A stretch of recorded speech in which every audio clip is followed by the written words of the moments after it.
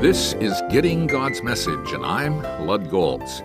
A couple of months ago, I did a study of Isaiah 53. I noticed the message God assigned Isaiah to proclaim was right on target and reflected what is said in Isaiah 6:9 through 10. Be ever hearing, but never understanding. Be ever seeing, but never perceiving. Make the heart of this people calloused. Make their ears dull and close their eyes. Otherwise they might see with their eyes, hear with their ears, understand with their hearts, and turn and be healed. Notice the importance of hearing and seeing with an open heart. You can hear the message preached and see it lived out, but if you close your heart to what you hear and see, it won't help you. Spiritual understanding involves more than intellectual absorption.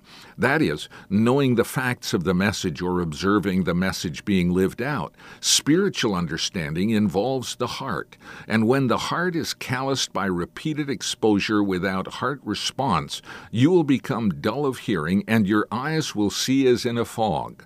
That isn't the fault of the messenger or the message. It's the fault of the audience. In fact, when the heart is responsive even to a message heard faintly or observed as in a fog, the power of the message to transform lives is amazing.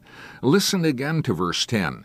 Otherwise, they might see with their eyes, hear with their ears, understand with their hearts, and turn and be healed.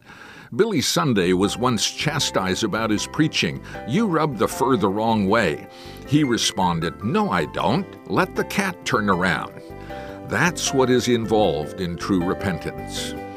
If you'd like to review these studies, go to my website, gettinggodsmessage.org.